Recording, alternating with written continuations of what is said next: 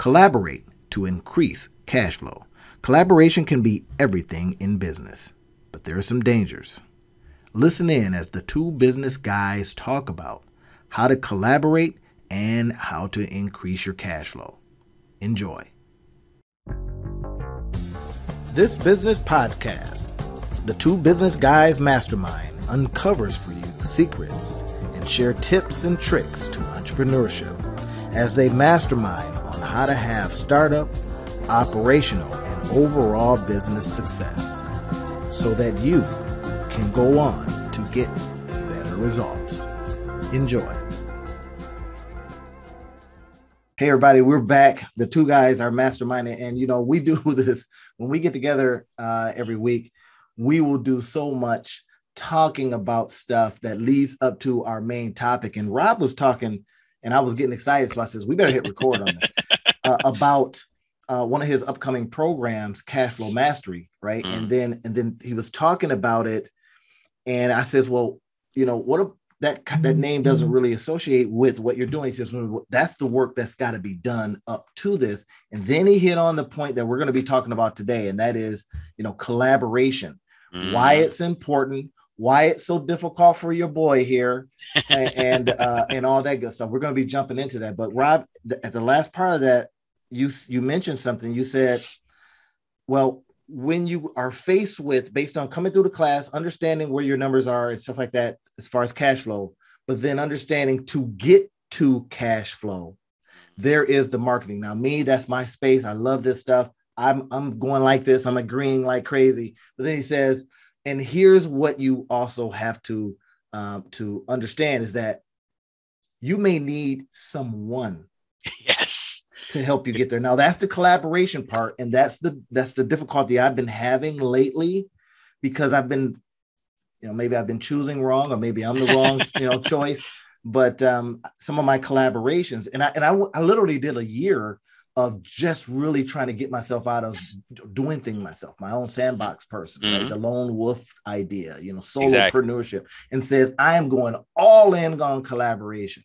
And it crashed. Yeah. And I don't want you to feel bad, Randy, as we've talked about many, many times off camera. This is not something that is easy. This is not something that that most people are naturally good at. This is not something that even the people that are good at, that it comes easy for them. Like collaboration, and especially being the leader of a collaboration, is a very difficult task, right? That's not what we are trained at as we grow up. That's not, we are more trained to be on a team than to be a leader. We are more trained to be, to negotiate everybody else's responsibilities and priorities and figure out how to move our time around their priorities and their responsibilities than we are understanding or conditioned or just naturally gifted at figuring out how to get other people to move their stuff around our stuff and figure out the points of synergy and the points of alignment. And it was so interesting when we began talking about this topic, because we talked about collaboration kind of in a bubble, but I honestly think that business in itself is a collaboration opportunity. It's full of collaboration opportunities. But one of the things that we have to make sure that we pay attention to is, right, while there are plenty of benefits to collaboration in business, there's also some pitfalls and some things that you have to watch out for. And I think that what you just talked about, that year that you spent kind of trying your hand at this, is really apropos. So there's a couple of things that are necessary. And this is why we start the Delegation Mastery series off with Cash Flow Mastery, because if you don't have a vision, right? For lack of a vision, the people perish, right? If you don't have a vision that's clear, that's defined, it makes it very difficult for everybody to know their roles. It makes it very difficult for everybody to be able to adjust. It makes it very difficult. It makes it so that micromanagement is necessary. And that is possibly one of the most draining endeavors that one can engage in, because instead of being on a team full of competent people who are collaborating together to make business magic happen, you're on a team of people who are waiting to be told the next thing to do. And one person has to manage all of the different jobs.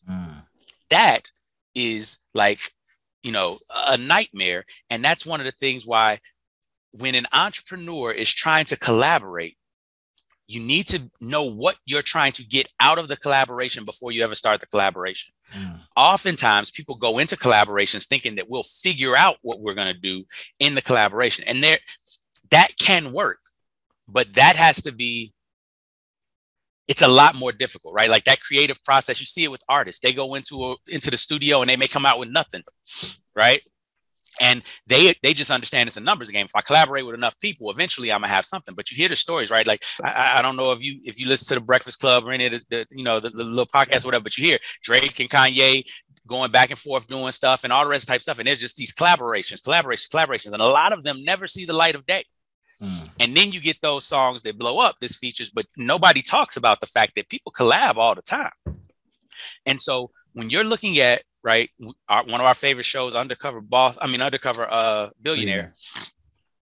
The key thing with Undercover Billionaire and the key thing with the collaborations that were there is that each time the Undercover Billionaire collaborated with specific people with specific objectives in mind. And he or she allowed them to utilize their talents to achieve a vision that was already established. And while they were able to influence that vision, right? Again, collaboration isn't one-sided. There was a leadership element to it. And so the one thing that I think is important is, as we look at collaborating, the first thing that you have to have a sense of, what is the vision? What are you trying to accomplish? What are you trying to get out of this? Are you just trying to get ideas? Are you just trying to get, a set? Are you just trying to get set up so that you're in a space that you've got a task accomplished? Are you trying to get some sort of synergistic growth, right? Is it a long-term collaboration? Is it a short-term collaboration? There are a number of these questions that have to be asked before you even go seeking the collaborator. That's good. And I think that's the thing that trips a lot of people up. That's so funny, man. It like I like to call these things masterminds, right? So yes, because people kind of dig that, and then people don't feel like they're being partners, especially if I've noticed that the other person that I want to have this conversation with is a solopreneur, lone wolf type too, right? In fact, yesterday it was a guy that I had been, I had funny feelings about, right? I mean, I was like, funny feeling. I was like, I don't know if I like this guy. You know what I mean? But then I started thinking, but why does that part matter? When I believe by knowing this person, masterminding with this person, I think some really interesting things could occur, right? And we rubbed each other the wrong way. When we first met, it was like, I don't know if it was the male, bravado, whatever it was, right? But it was, he was thinking I was trying to sell him on some things. I was like, no, I'm just trying to mastermind. Because that was my deal, right? But just on some of the things that I was presenting, and he literally says, dude, I really don't need to be coached right now. Well, that rubbed me the wrong way. Exactly. Right? So then I, a couple other times, he corrected me on some things, and I'm going, I don't need to be corrected. What's exactly. You know what I mean? Exactly. But then I finally, kept talking. I shoot him a text, you know what I mean? And every now and then to say, hey man, could you answer this question for me? And this is a situation where I knew a lot about this particular area, but I had to come in as if I knew nothing about it, and basically had to say, will you, mentor me on this particular area? Floodgates opened. He started talking.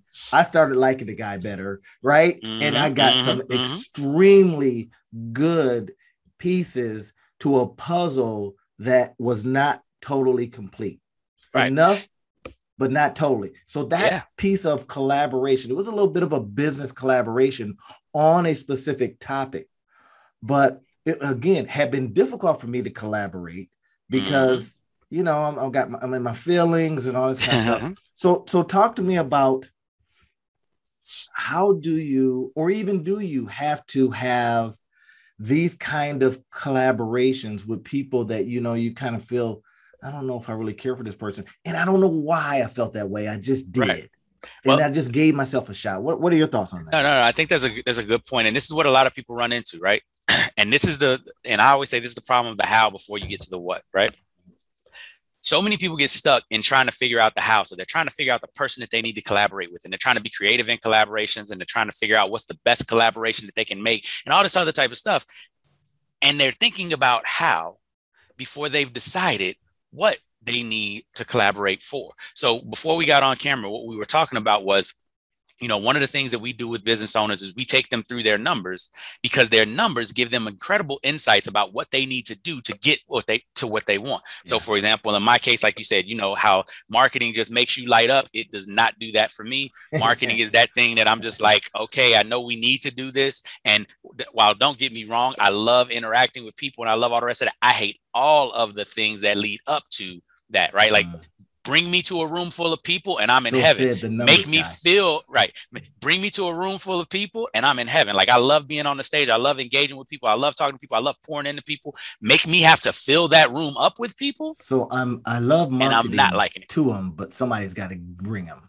Exactly. Right. Like, that's the whole deal, that whole process. Right. I don't mind doing a video. I don't mind talking to people. I don't mind responding to comments. I don't mind any of that type of stuff. But all of the other, intricacies that you love, the funnels and the algorithms and the keywords and all that stuff that just like makes you light up, it doesn't do that for me. Right. Yeah, and here's the thing. Right. You and me, and we have another friend, Chris, that we sit down and y'all just, get amazingly geeking out on marketing. And I look at you all like, what are these guys? What's going on? Like, right. These guys. but here's the thing. I recognize that that's a strength that you have, but I also recognize that I don't have to like everything about business, right? In order to be a good business person. And here's the key. My numbers, though, tell me that I need to be a good marketer, or I need to have good marketing in order to make the impact that I want to make, right? And here's where the dilemma comes in. And this is where collaboration needs to start. Once I realize that I need to do good marketing in order to make the impact that I want to make, I've got a couple of choices. Number one, I can decide I don't want the impact that I want to make. I can pare down my dreams, right? Which, I'm not about that at all. It could be all about manifesting greatness over here, right? So obviously, if we're going to stay at the same dream level, then I've got a couple of options. Either A, I can get better at marketing, so I can just grin and bear it. And that's what I did for a lot of the beginning of my business. I just went and decided to learn, and I got competent. But then I started realizing, right, and I've heard this from a lot of different people. Dean Graziosi is the one that comes to mind right now. But it talks about, like, so many people try to make their weaknesses into strengths. Yeah, and that is actually a horrible recipe for dramatic success, because you actually gain more exponentially on your strengths than you will ever gain on your weaknesses. Yeah. I was like, why am I trying to make marketing my strength instead of just collaborating with people who love marketing? Right. That just like geek out on that stuff. Exactly. And if I can give them a clear enough vision, they can go and do marketing and have an amazing time. And it's a win-win for everybody. I'm digging that, man. I like the idea that, this is some of this stuff is learned, right? Because I was reserved, and I can remember, my high school years, I was reserved. But once you engage with me, then I opened up. But I wouldn't necessarily go out and, make that first interaction. Now I do, because it's a learned behavior and something exactly.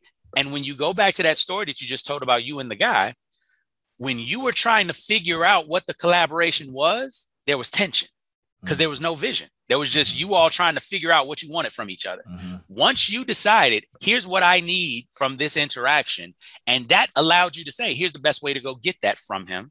And then amazingly, the collaboration went beautifully, right? It did. It delivered. We talked tenfold on what you expected. 5 or 6 times in one day, talking about different examples, and he would send me examples of some things that he's doing in the marketing space. And I thought, man, that's brilliant. Now I knew what they were, and I could look at it and reverse engineer it in my mind, go, oh, that was this. I see why you're saying that. But at the same time, it's almost like I appreciated him simply because even though I knew the information, hearing it from someone else and says, well, and then I showed him a couple examples. He says, in what is out there, he said that it wasn't clear. Right. So I looked at it and said, you know what? It's not clear. But because I was in it and writing it, it's like copywriters. We hear this all the time, whether you got like, the Joe Polishes of the world, talking to the Justin Brookses of the world. You know what I mean? You got these folks out there that are doing this. And then you hear them, because I listen to a lot of podcasts, I hear them talking to each other, and you can see one guy is extraordinarily accomplished in this area, but then you'll hear something from the other person and go, Yeah, I never thought about that. Exactly. Right? It's like, that's interesting. Exactly. So high level achievers in a certain area, but then somebody's bringing a new perspective or a certain way that they do something.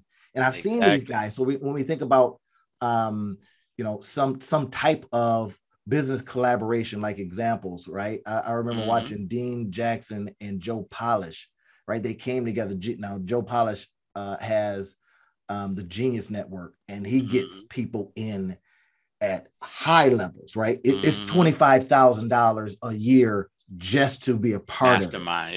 Yep. Right. But then again, Genius Network. But he has people that come in, man, that like, I sit there and I'm just going, man, I stink, because these guys are they've been doing it for years, but nonetheless, they're just so good. But when you hear them collaborate, and then when they spin up these business collaboration ideas, right? And they're not necessarily using a lot of, business collaboration tools or anything like that. They're just saying, here's how you structure it, right? And now here's the tool you then use to apply it.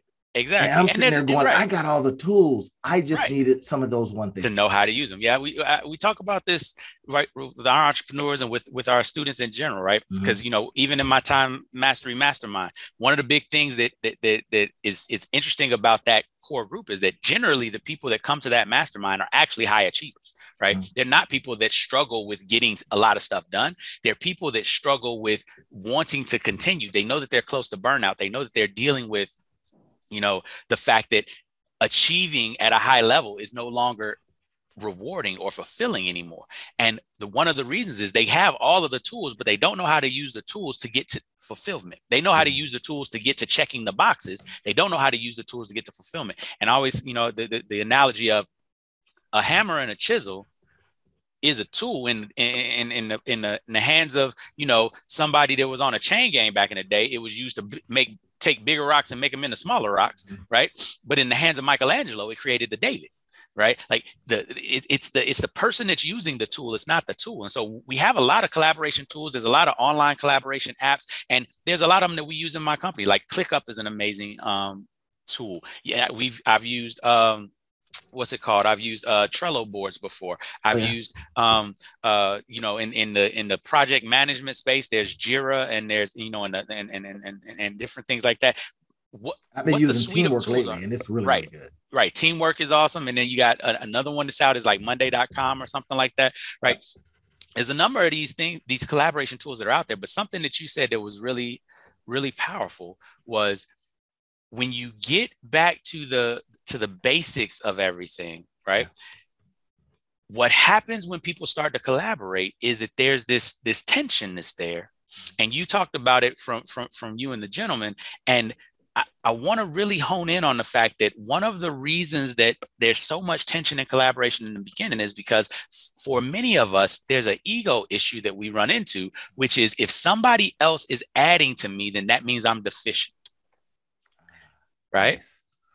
Right. And this is, Carolyn Dweck has the book, Growth Mindset. And this is one of the things that I talk to people about so much. We are conditioned into a fixed mindset. School sets us up for a fixed mindset, right? The workplace and the idea of you either got it or you don't. You're either born with it or you're not, right? And you're either smart or you're dumb, right? And the way that we get grades, the people who make the least amount of mistakes get the highest grades. Now, here's the crazy thing. If you go into a class and let's say you're in 5th grade and you're reading at a 9th grade level, you can stay at a 9th grade level, make no progress in that year, and you'll have an A the entire year because that's the way our grading is set up, right? Growth doesn't matter. It's what did you have when you got there. However, similar situation, you're in 5th grade, but you're reading at a 3rd grade level. If you come out reading at a 5th grade or 6th grade level, right? If you move up from below grade level to on grade level, your grades will actually be lower the entire year because you'll be struggling, and then you'll finally get there, and none of that progress will be captured in your grading.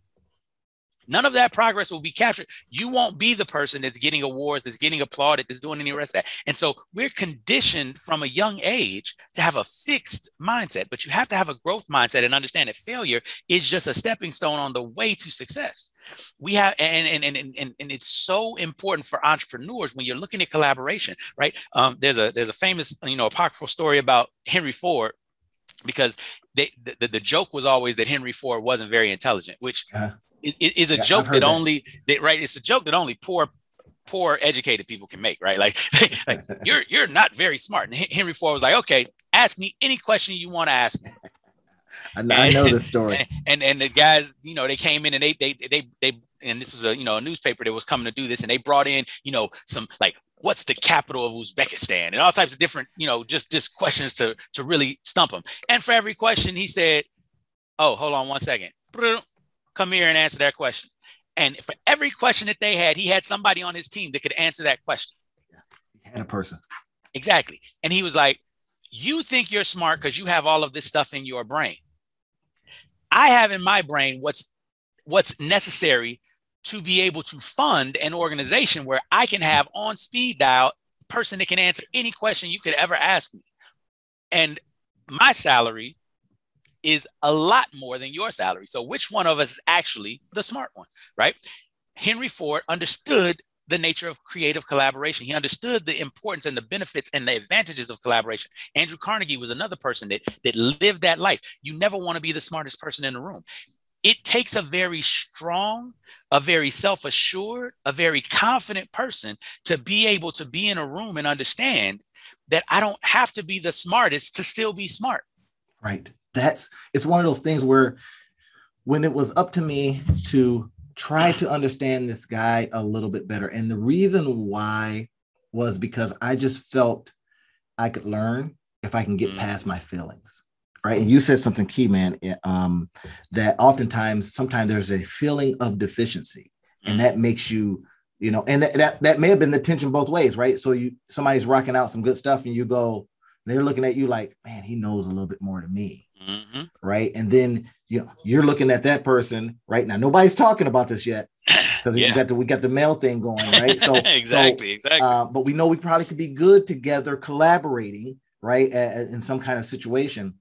But somebody has to decide that they are not going to be the smartest person in the room. Mm-hmm. They're not going to start, this is what I do, and this is what I make, and this is what I know, and all this kind of stuff. And I just decided to shut up and let myself be poured into.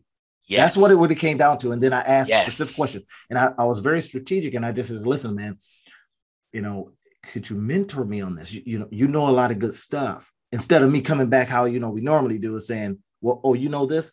You got that tool? I got this tool. Right? Exactly. And then what happened by the end of our interaction in our mastermind, right? I was able to, because now I have all of these different tools, I was able to say, oh, from that piece of information, I can use this to amplify it. I can do this, put it here, that last couple of pieces to the puzzle. Exactly. From literally deciding to work together, you know what I mean? Deciding to literally come together and says, hey, listen, and then he asked me a question. He says, hey, man, show me what you were working on, right? Show me what you were working on that you're having so much trouble with. Why you keep asking these kind of questions? So I showed him, and he says, yeah. Then he just was able to look at it and go, well, this right here is that way. Try this. Then he went out and found some information, right? That I had been, I saw it in some of my tools. I had used it, but I hadn't clicked on that particular. It was an article. He says, well, from this article, you can see some of the problems, see some of the situations, grab those things. This is stuff I know. This is stuff I teach. But I have been so close to the deal. I'm in this, we happen to be building out a landing page to, earn money. And he's in the same space, right? So, and this landing page wasn't earning me any money, right? Not the kind that I like, right? So I says, I need some help with this, or I need to kill the idea. And he looked at it and says, I kind of see this as this, but I had been approaching it another way, right? Because in my mind, I thought I was selling one thing, but he looked at it and says, well, I'm getting the sense that you're selling this. And I thought Yes. that sells too. Right. Exactly. And then he says, well, here are some articles I was able to pull up relative to that subject matter. Check these out. You see what I mean? Now, this is stuff, again, I teach, I show, Yep. I tell people all the time, but because I was a little bit too close to it, that collaboration, that collaborative work that we did on that, on that day, just opened it all up for me. Now I pulled it out, did the things that he was talking about, and I was like, yes. Now it works. Now, here's the funny thing about that process, and I'm writing this down so that I don't forget what I was going to say. The funny thing about this process is, and this is what I had to really work to overcome, because when you're a high achiever, for me, I was always smart, right? That was the pillar that I stood upon, right? Skip 5th grade, graduated high school at 16. I'm a smart guy. So it was very difficult to not be the smartest guy in the room for me. That was something that I really struggled with. And especially because I had imposter syndrome and I dealt with perfectionism, right? I'm a recovering perfectionist. We've talked about this a number of different times. So in that space, it was always difficult to allow myself to feel like somebody else was better at something than me, because then again, that fixed mindset, that idea of you're not good enough, really worked deep in me. And the funny thing is that in overcoming that, that's what gave me the kind of eureka moment that started everything that is the Legacy Leadership Consulting Group and Thrive Nation and all the things that I do. Because what I realized was leadership, right? What I thought leadership was being the best. Mm-hmm. And what I learned that leadership was actually facilitating the manifestation of greatness in others. It was getting the best out of other people. It's not about your best. Your best has to be sufficient enough to bring out the best in others. And if you can do that, then you can be a great leader. You don't have to be the best one in the room. And so one of the funny things about what I talk to my students about now, I don't promote myself as super smart or super educated or any of that type of stuff. With my students, because that's not the important thing. As a matter of fact, one of the things I always tell my students is, you've read the same books that I've read, you've been to the same seminars that I've been to, you know all the stuff that I'm about to teach you. I'm not about to teach you anything new, but you just hit to it, Randy. I'm going to help you to understand why you're not using the things that you know. I'm going to help you to see the blind spots that you have, because I have a different perspective. That's the value that I bring to my students. And what it allows for, it allows them to still be the intelligent one. It allows them to still be like the smart person, to not have to diminish themselves in order to learn. But it also makes sure that they get the benefit of the collaboration that we're having, that it's an obvious benefit, right? And so, because so many high achievers and so many of the people that we want to collaborate with, so many of the people that are amazing at what they do, they struggle with perfectionism or some form of an ego deficiency, to where in order to be a true creative collaborator, in order to be a true person that builds, right, great collaborations, to have the best collaborations, you have to be someone that allows people to feel safe being their best, right? That allows someone to feel safe expressing everything that is who they are. And if they feel threatened on an intellectual front, that's not going to happen. And I remember there's, if I know you've probably read this book too, Jordan Peterson's 12 Rules for Life. There's a rule in that book where he says, treat everybody as if they know something that you don't. And I think that it's so powerful. And then your curiosity will then, right, rule the day. Exactly. and start asking, hey, I need to get to that. What do they know? Exactly. And so you treat them in a way where you're not kind of dismissing what they bring to the table, but you're recognizing that everybody has a lived experience that's different from yours. And therefore you can learn from everybody that you encounter, no matter what their station or status is. And if you can understand that, then you can create collaborations anywhere with anybody. And just like you said, the guy didn't tell you really anything that you didn't know. It was his perspective that helped you. It was his perspective that was the missing puzzle piece. And if you've ever done a puzzle, you all know the way this works. A puzzle missing one piece is not a complete puzzle, and it will annoy you all day long. And you'll be like, I did 999 pieces, but where's that one piece? And your 1,000-piece puzzle is not done, right? Exactly. And that's one of the things I had to open myself up to, right? And then now again, the things that I find myself going through, you just help fill in. So everybody, if you're listening to this and you say to yourself, yeah, I'm not collaborating, give us some comment on that, right? What do you think? Does, what about the team members of people that you have been, or a team you've been placed on? Tell us about that. What has been your experience with collaboration? Are you thumbs up? Are you thumbs down on collaboration, right?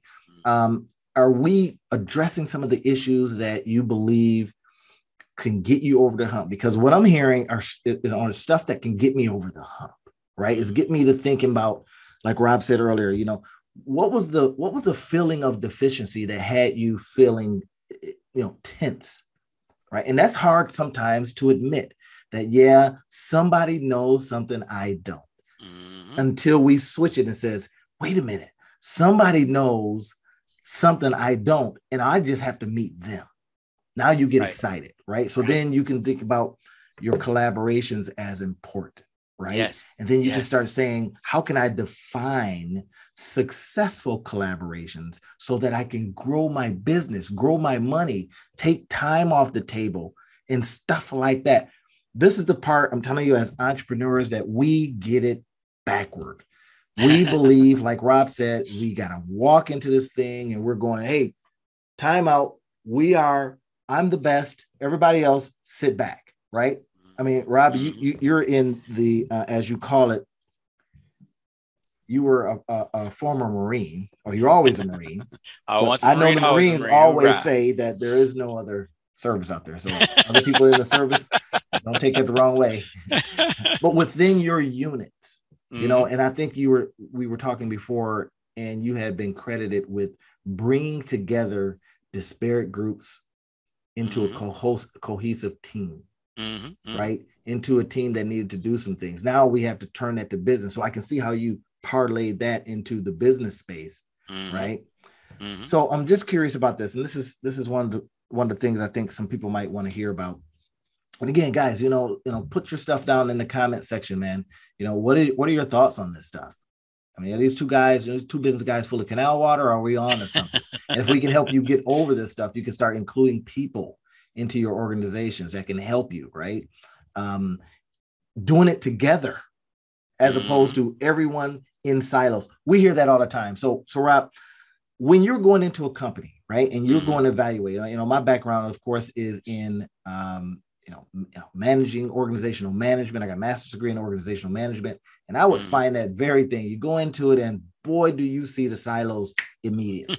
The silos have a couple people in it, but yet the goals of the organization are not being met. But people within their silos are feeling safe and feeling comfortable, and they don't like the other silos. What do you do to literally break it apart, make people see that they need it? I mean, that they need it. Typically, we have found that a crisis makes people come together. Do you create these mini crises? Yep. And so yes and no. I think that it's really important to, like you just talked about, to recognize that on the surface, people look like they're comfortable, like they're safe, like they're good, but they're really just surviving. Because there's a tension that's permeating every silo, which is, we know what the numbers are saying. We're not reaching, right? And so we know how companies have to deal with not reaching metrics, not reaching goals. Then there's layoffs, there's people to get fired, all the rest of that. So everybody's living on edge, because here's the interesting thing about siloed life. In siloed life, all you can do is do your job and hope that the definition of your job is sufficient to keep you in it. So that if you stay competent, then they won't fire you. But what we know for the last 40 years of business history is that there's a whole bunch of competent people that still get fired. Right? There's this myth that the reason you get fired from your job is because you're not good at your job. Right? Like there's a whole generation of people who have been fired from their jobs who were good at their jobs, but they were too costly at their jobs. Right?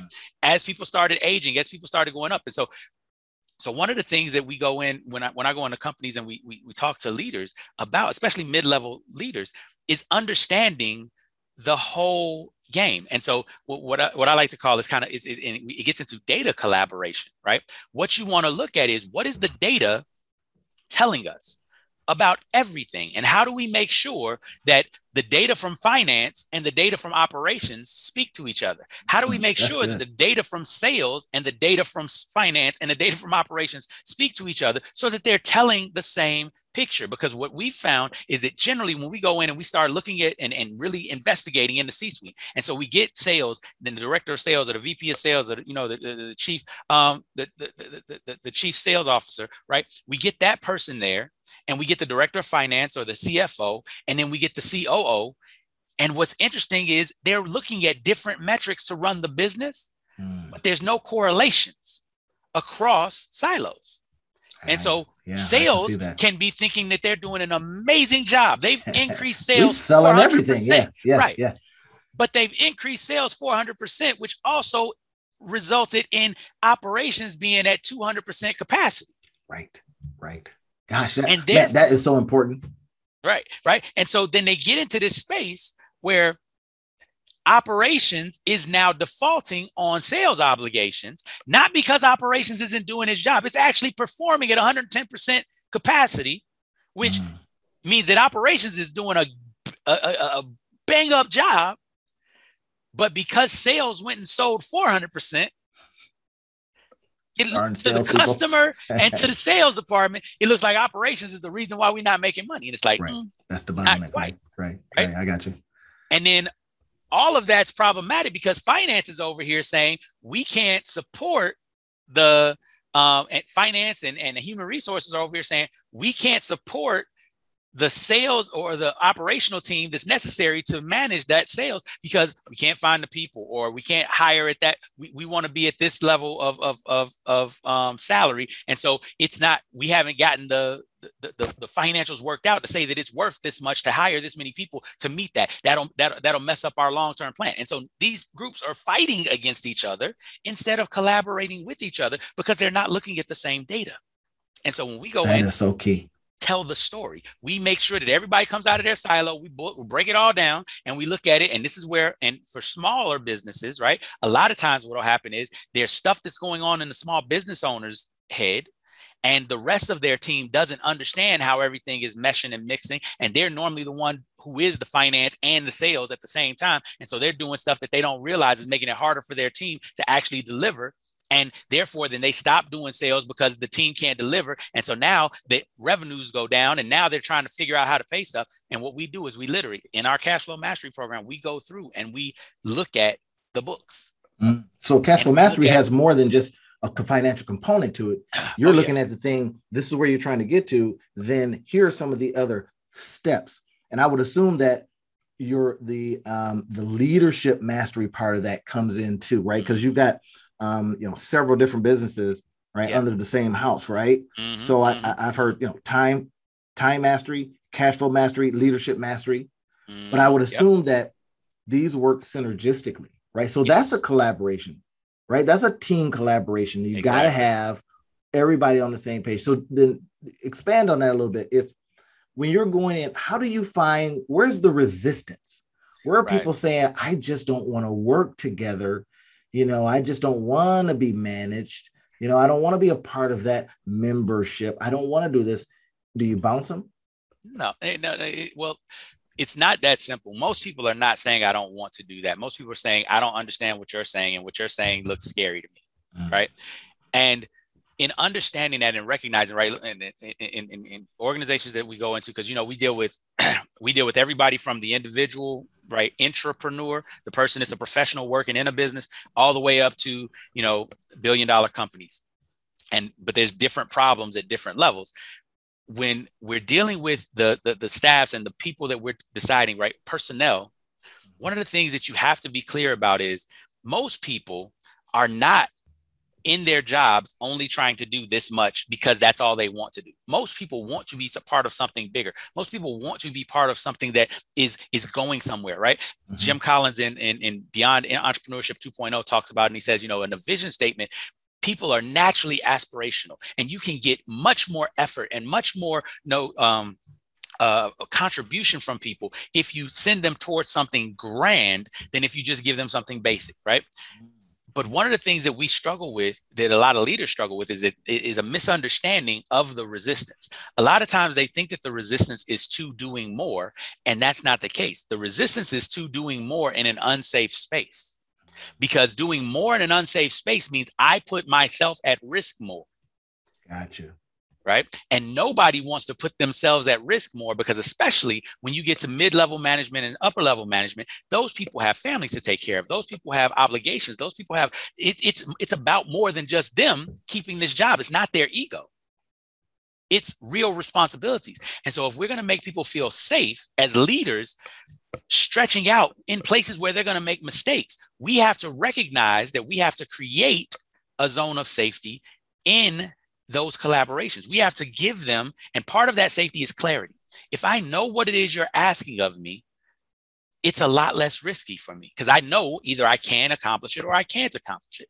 But if I don't really understand what you're asking of me, now I'm trying to read your mind, which is something that I know I'm not good at. That's good. That's good. And I know that if I get it wrong, I'm going to be held responsible. Man, that's good. I love that. So you guys, if you're listening to that, you know that becomes, again, the solution, right? If you can do things in a certain way, if you can understand where the clarity is, right? And then find your aspirational opportunities there. I love that idea that people get behind in essence, a vision. Yes. Right. It's something that, I've been listening to Naveen Jain, I can't say his name right. Yeah, but I've been listening to him lately. And he says, again, you never have to sell. You never have to sell. You talk about where you're going, aspiration. Exactly. Talk about what you're trying to get to. And of course, if they have a belief that you can get there because, well, he's a billionaire, right? So they kind of go, I've seen you spin up companies. And he says, every single one of the companies that I spun up have made over $100 million. That's a significant number. He said, but he never goes in and sells. He says, this is what I'm doing. Here's why it's so important. And people start calling him up and saying, I've got some tools for you. Right. And I love the story that I was listening to. He says, we were trying to get to this one specific thing. And he says, this lab had been working on it for 20 years.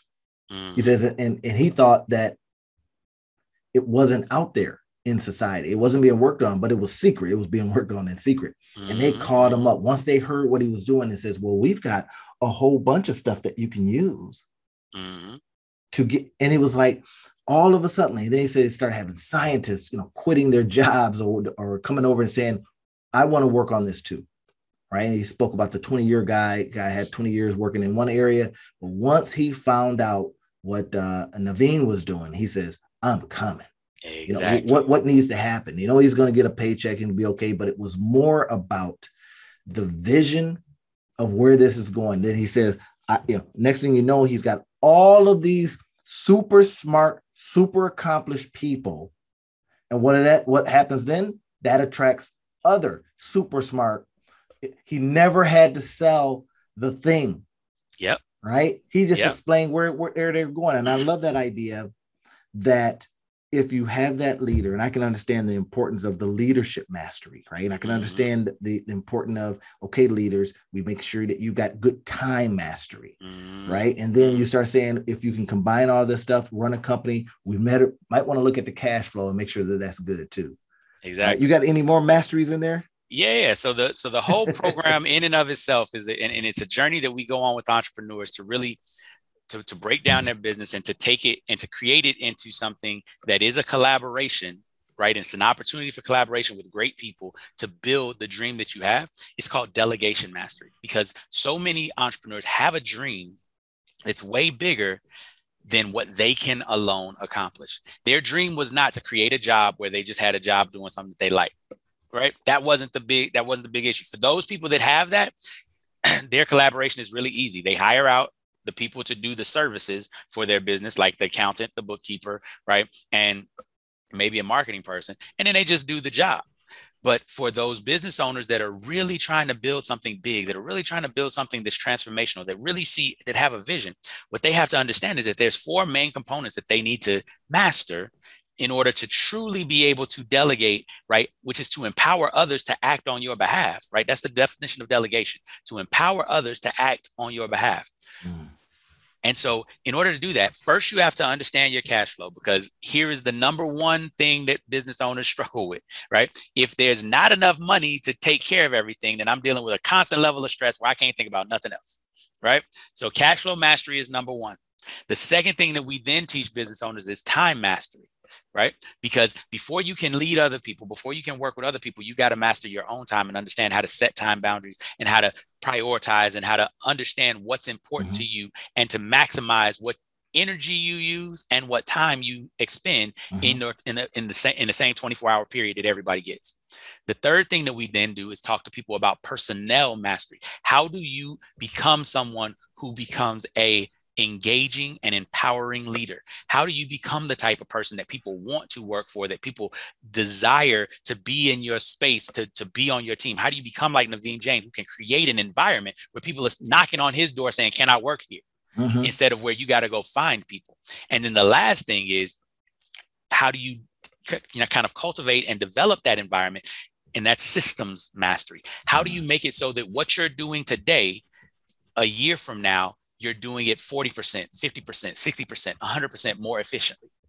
How do you improve? And that's about having systems. Peter Drucker, the famous, management consultant, written like 100 different books, but one of his books, I used to devour those books, man. Exactly, right? And so one of his books, The Effective Executive, he has this quote that it was just, it blew my mind when I heard it. He said, systems and routines allow people without discretion and judgment and experience to accomplish tasks that would have taken near genius before. And so when you think about all of the business owners that are like, man, I just can't find anybody that's like me that does the work that I do in order.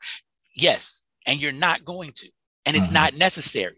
What you need to do is create systems that allow somebody who's not you to perform like you, right? The genius of the McDonald's brothers was that they were able to create a system that teenagers could run efficiently and effectively and deliver a great product. That's good stuff, right? And that's the whole idea when I hear, I got my undergrad in business administration, right? And then I used to always wonder, I said, what are the people over there getting their degrees in business management doing, right? Administer business, manage business, right? And, but it really all keeps going back to collaboration. It really keeps going back to how you, spark your team members to action. And of course, this is working together. You have to find the means by which to get over all the ego stuff, to get all the, get past the emotional and the feelings of deficit and all that kind of stuff. That person's smarter than me, and I've been the smartest person forever. Getting past that stuff so that you can get to this aspirational outcome, right? I think what we're talking about today is so key for you guys when you're listening to this, to start looking around your business and asking those questions. Who can I work with? Where do I find them? How do I collect them together and then give them that safe environment to work within, right? And how can I give them a vision, come up with a vision together, obviously, and then that we can then go work toward it, right? So everybody knows, hey, this is where we're going. Hey, sales, what are you doing? Working toward that. Right? Operations, what are you doing? Working toward that.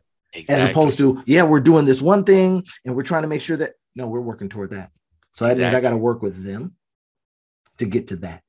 Exactly. That's the good part, man. I remember I had gone into an organization and they were having some difficulty with a department. And I don't know what it was, man. The people like to give me the hard departments. And and because they had a whole bunch of individuals in there, right? Doing their own thing, smart in their own way.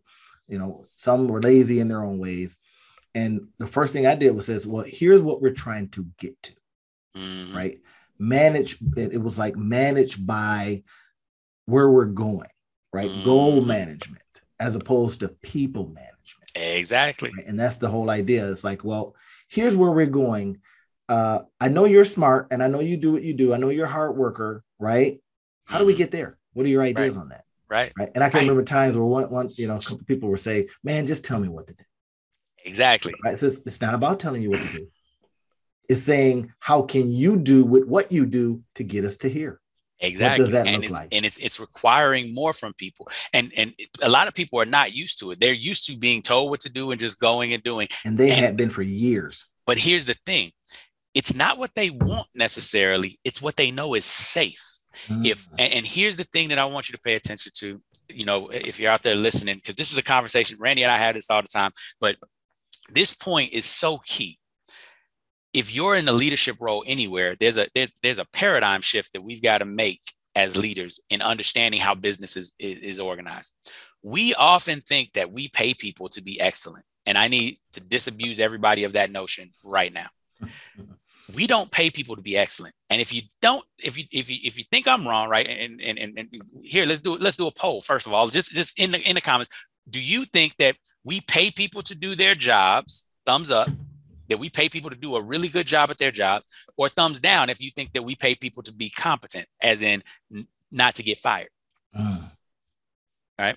So I want to see what you all think, because and you can change your vote after you hear me talk about this. Nobody will know. Right. So at the end of the day, when we go in, and a lot of leaders think, well, this is your job. You're getting paid. You need to be working hard and trying to do more. And it's like, but wait a minute. I did that for a year, and John did what I'm doing now, and me and John make the same salary. So why am I working harder if John gonna make the same amount of money that I make? And what we have to realize is that in business, we don't pay, right? We can't pay what somebody is worth in the business, because that's not an effective business model.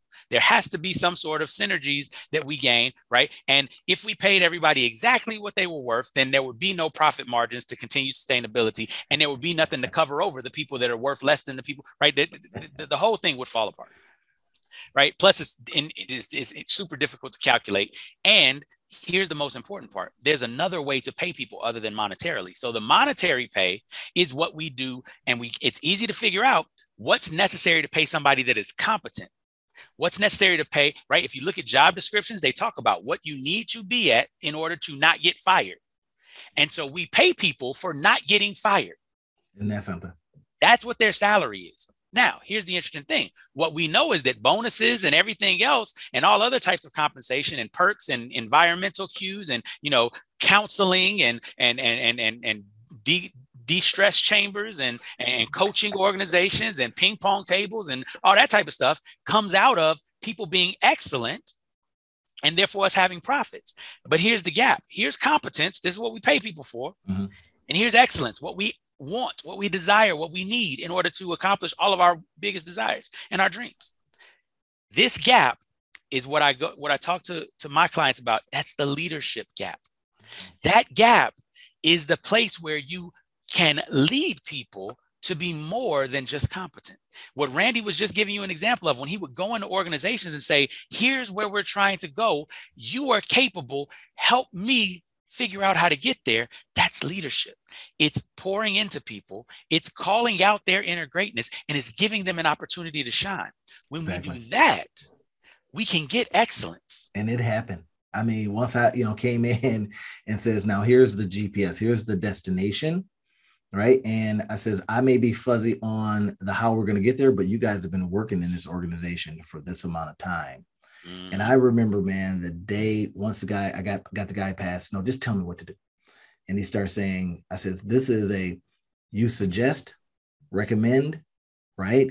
And we decide on, we try it. And they had never been approached that way. It was always top-down management, right? And I was bottoms-up management, right? Having worked in a variety of areas, right? Exactly. Being the guy that drove a forklift, right? Being the guy that, then rolls out of the plant and into the office, right? Where it was air conditioned, all that kind of stuff, right? But still being able to go into the plant and do all of the work, right?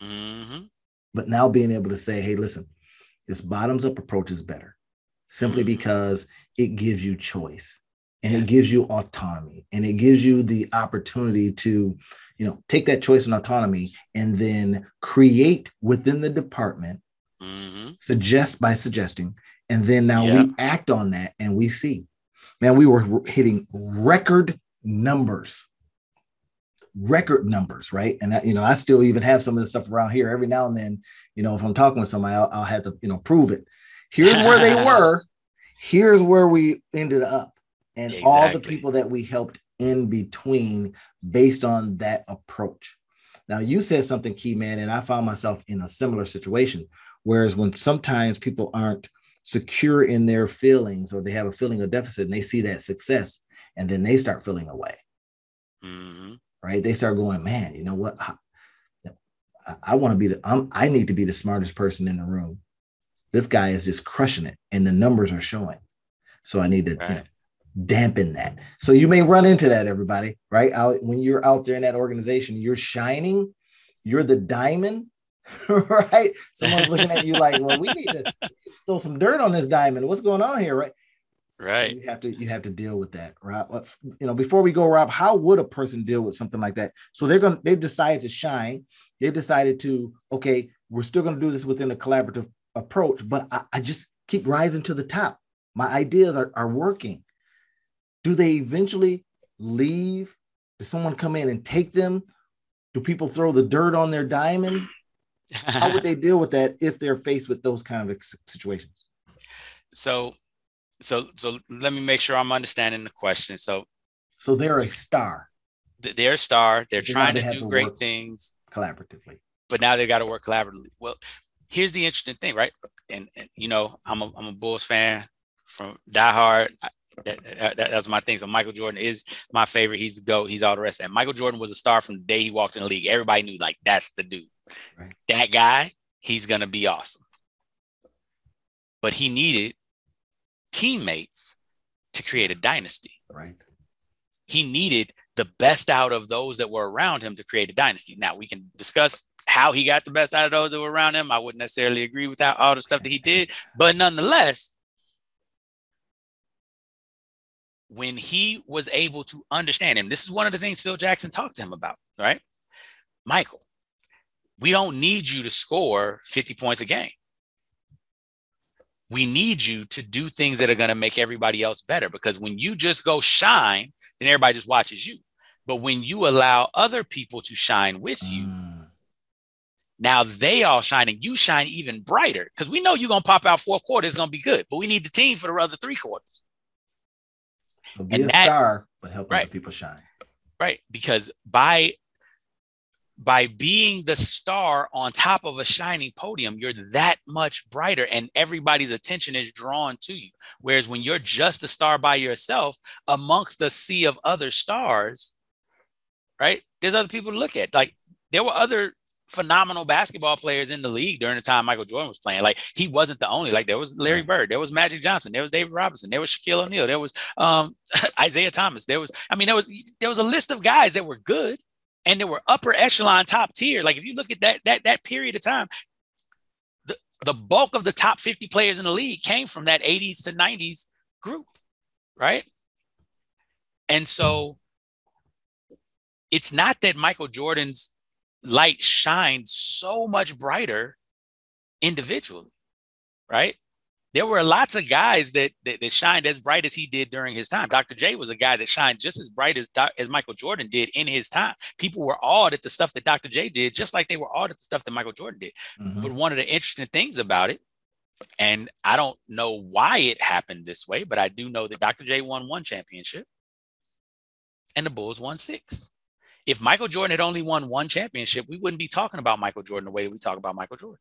And it's so funny. And the coach won 11. Exactly. So if you think about the vision caster, right? The Naveen Jain of basketball, he won with different players. And if you think about it, here's another piece to bring it all home to what we talked about. You don't got to be the smartest guy in the room. Phil Jackson, even though he played in the NBA and was on an NBA championship team, could not hold the shorts of most of the stars that he coached. Sorry, Phil. If he was playing in the league, he wasn't nowhere near good enough Like, he was a bench player when he was on that Knicks team, playing behind Willis Reed and playing behind all those other stars, right?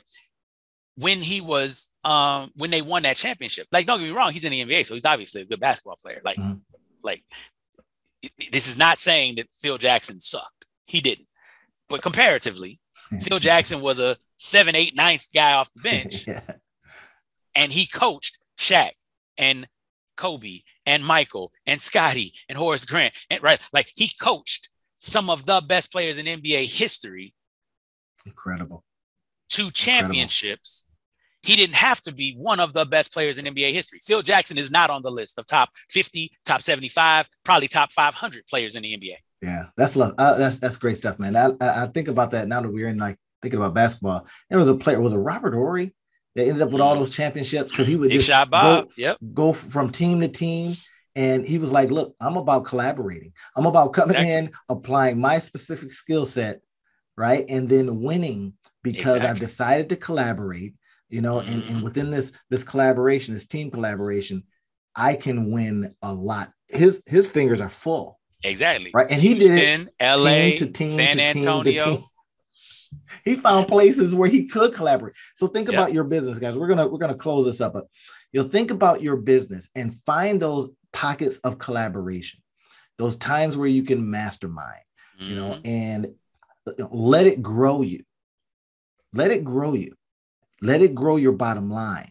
Yes. Right. And the numbers and all that kind of stuff. And when you're ready to come into Rob's, you know, legacy leadership and all its family of opportunities, and you know, once you're ready for that, jump on in. Right. Sometimes even before you think you're ready, jump on in, because he's going to get you ready.